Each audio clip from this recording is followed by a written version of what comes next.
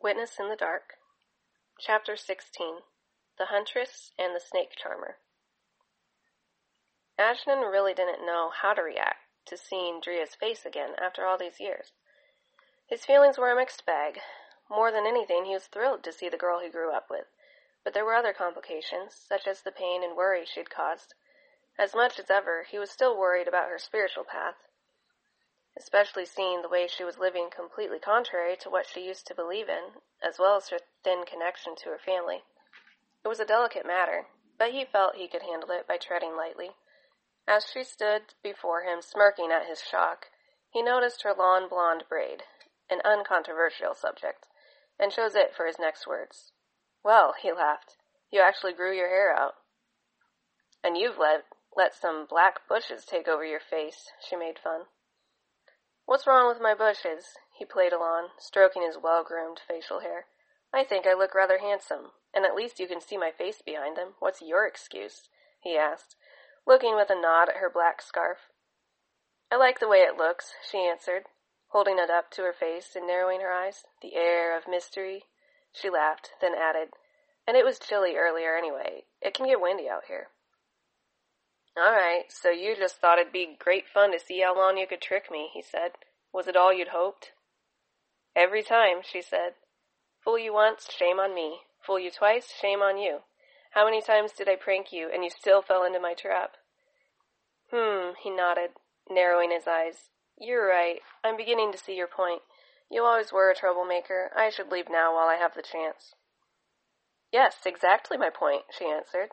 "You're not a complete fool after all. Off you go now, and good riddance." And she vanished into the curtain of pink cherry blossoms. "Now hold on," he exclaimed, and ran in after her. When he pushed through the branches, he reeled, feeling like he'd entered a completely different world. The cherry tree was quite large, and its weeping branches enclosed a sizable area. The warm rays of the morning sun sparkled as they pierced through the pink blossoms, leaving him breathlessly dazzled. Dria's snakeskins were hung over some of the lower branches, and a small, simple tent took up one side of the natural enclosure. Without even looking for her, he asked, "Is this where you live?" "Yep," her voice came from inside the tent. "For now, anyway." "I could live here forever," Ajnan said. "I don't stay anywhere for long," she said, emerging from her tent, "but this is one of my favorite homes." "I can't imagine why," he breathed, admiring the beauty of the place.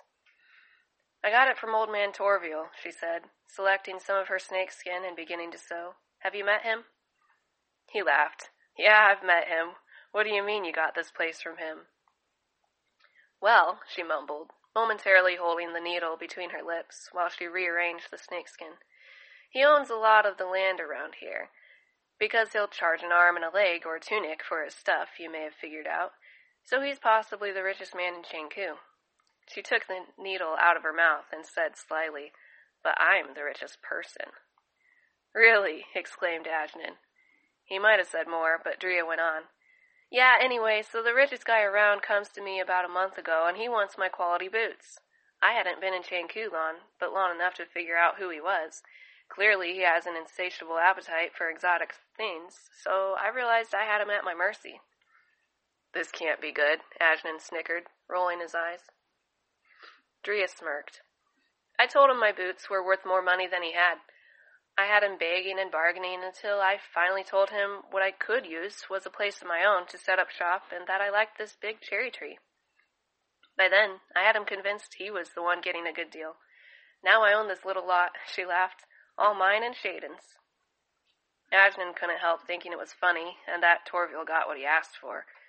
But still, he was somewhat taken aback at just how far Dria had drifted from the peaceful and mild ways of Miranism, as he spent the day with her, and that became abundantly clear. He simply could not relate to some of her new ways, or comprehend how she could find it in her to do certain things. He felt that in seeking her freedom, she had strayed from the influences she needed to keep her in the light.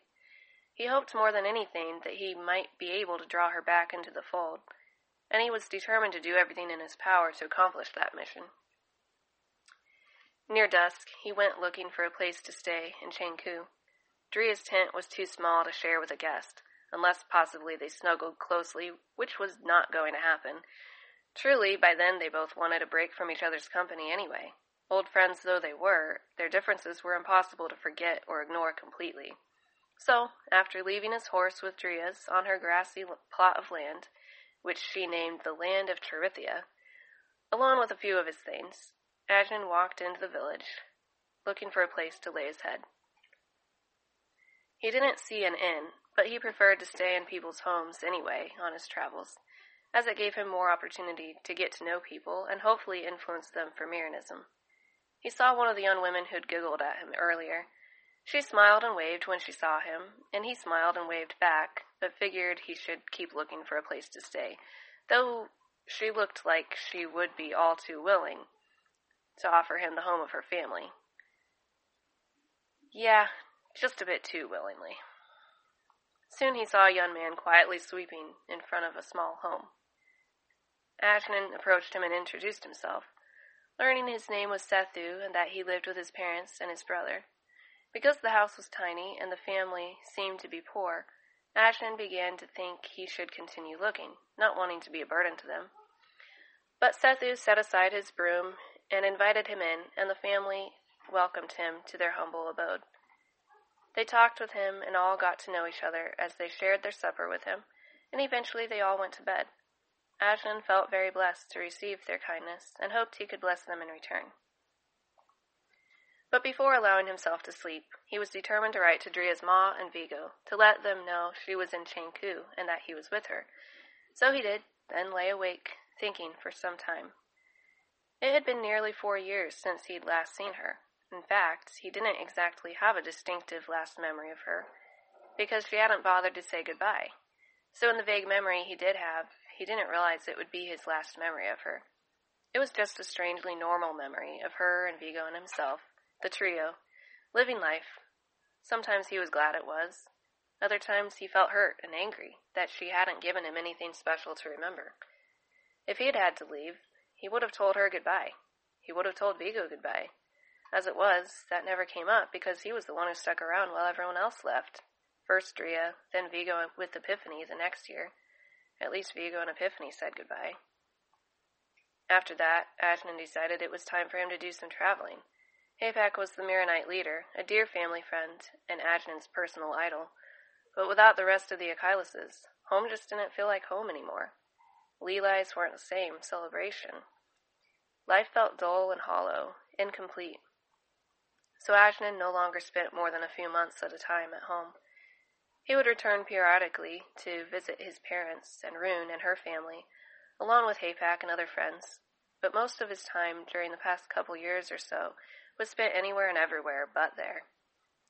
His first trip had been to Miras to visit Vigo and Epiphany, and to walk on the sacred ground of his spiritual homeland, the wilderness of prophecy. While there, he took advantage of every opportunity to get closer to the history of Miras and to better understand its culture and everything it ever stood for. He visited the ruins of the castle the early Mirans had built for Narsil. She was only 17 when she immigrated to the wilderness of prophecy with the other vulnerable believers, and she began to have visions from Gadril.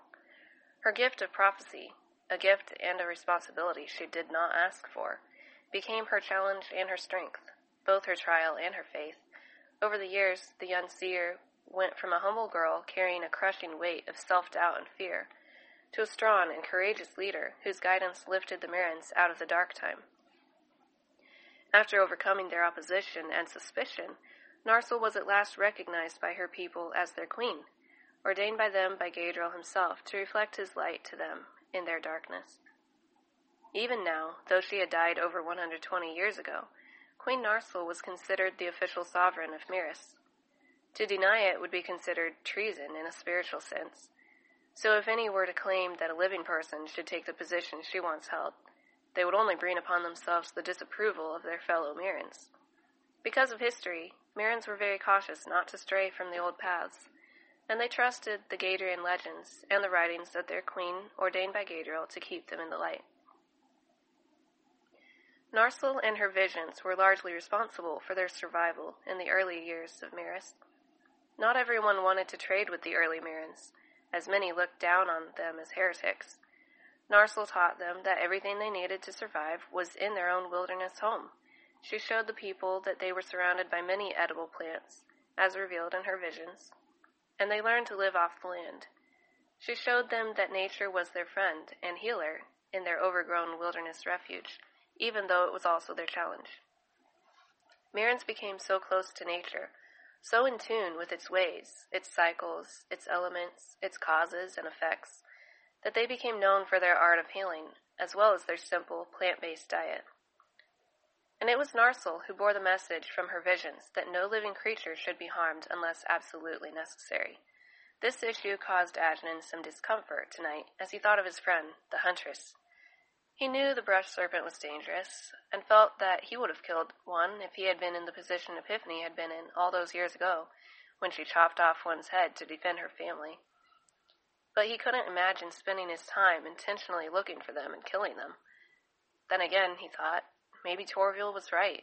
Maybe it was a good thing Drea was killing off the deadly snake's population in the area. They would be less likely to run into people, and fewer people would die from their bite. Still, even if he could justify her hunt of the brush serpent as absolutely necessary, she wasn't just killing them to protect people, she was killing them for material gain, which didn't feel right to him. And not only that, but she hunted and skinned snakes that were harmless as well. He couldn't call that necessary at all. Drea had changed. He wasn't sure exactly how or why. She still bore the mark under her ear of the Miranite life she was brought up in. But it didn't look the same on Adder as it had looked on Drea. On Adder, the hardened huntress who wore both the skin and the name of a snake, along with the steely eyes of one. The snake tattoo seemed to resemble anger instead of love, hardness instead of humility, death instead of a new life. But whatever she wore or called herself, she was still his friend, and she was still the one who had run away and taken a bigger chunk of his heart with her than he wanted to accept. And now that he'd found her, he was determined not to let her slip any further away, and not to lose her all over again. He understood her rebellious nature, and that he couldn't charm her back into the fold by preaching at her or telling her what to do. She would only harden her heart more. He didn't know how he would win her over, but he was prepared to stay in Chengku as long as it would take to figure it out.